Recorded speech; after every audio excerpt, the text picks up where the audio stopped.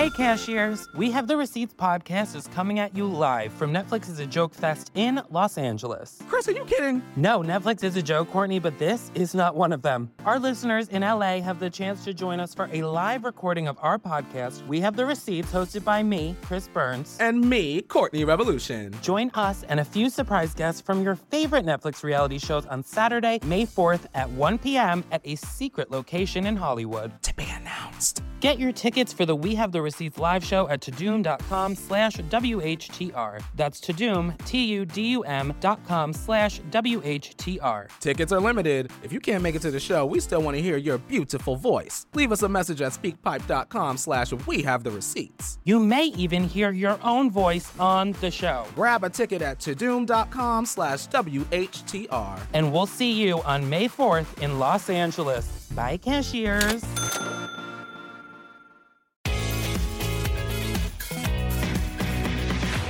I tell you though, man, when I was in the hospital, I masturbated constantly. That's all I did all day long was beat on this dick. That was the only part of my body that worked.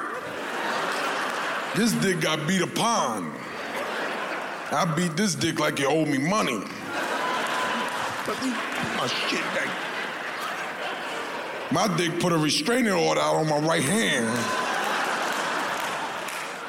I tore my rotator cuff on my left arm, beating on his dick. Had to get Tommy John surgery. One day the nurses, the heart machine went off. The nurses came running in. I was in there beating off. They said, somebody need to teach that motherfucker solitaire or something. Crossword puzzles, something. I did physical therapy. I kept my physical therapist close to me because me and my wife planned on getting married when things settled. And I wanted to walk my wife down the aisle without a crutch, without a cane. So I kept her near me. But when she came to my house for the first time, the physical therapist, I opened the door and I was like, whoa. This white woman was 6'1", blue eyes, blonde hair, and I never seen a white woman with a booty like this. Yeah, a huge, nice, fat, small waist. Looked like she swallowed a young black girl from Harlem. God damn. Amazon, can I get mine?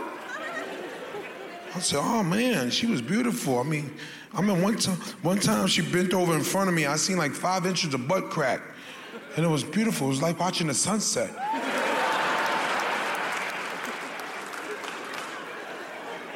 I felt like I should have been laying in a hammock, sipping on a pina colada. Beautiful sight to behold. Beautiful booty. It would inspire young black males to stay in school. One day I had a wardrobe malfunction and my dick had popped out, and the mouth of my dick was grinning at her.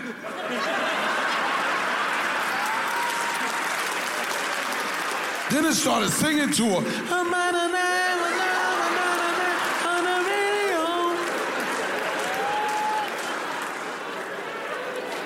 And she would work me out. She would really work me out. She was dedicated to getting me on my feet. She worked me out sitting between my legs and stretching me out and rub my muscles and relax my muscles. And I would look at her and I started to fall in love with her. I started to have feelings for her. But it wasn't true, it was just a syndrome. It's called the Florence Nightingale syndrome. True story. Florence Nightingale was a nurse in the Crimean War in 1800.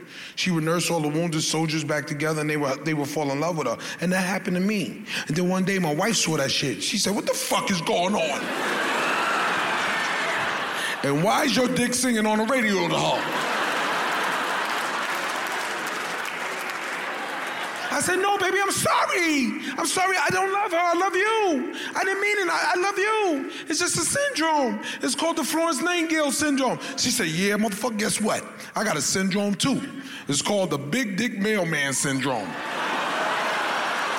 And the Pussy Eating Pool Cleaner syndrome. I said, you have dual syndromes? Can I watch?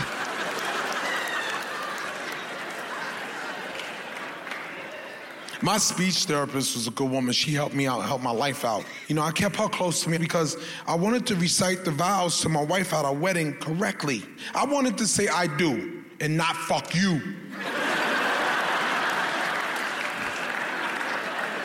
She worked really closely with me.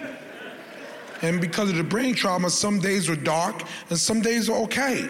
I mean, one day she came over on a dark day and she said, Mr. Morgan, I would like for you to repeat after me, okay? Say, the man is on the corner, okay? Say that. The man is on the corner. And I said, the man is on the corner. She said, no, say, the man. I said, bitch, that's how I talk. Everybody see that man on the fucking corner. Don't talk to me about that fucking man on the corner. He got a green jacket, that's my Uncle Marvin on that fucking corner. He's selling stolen cold cuts on that fucking corner. And she see that, she hurt me. She said, Mr. Morgan, are you okay? I said, I'm all right. She said, no, sir, I'm all right. I said, bitch, I told you that's how I talk. Then I see that I hurt her.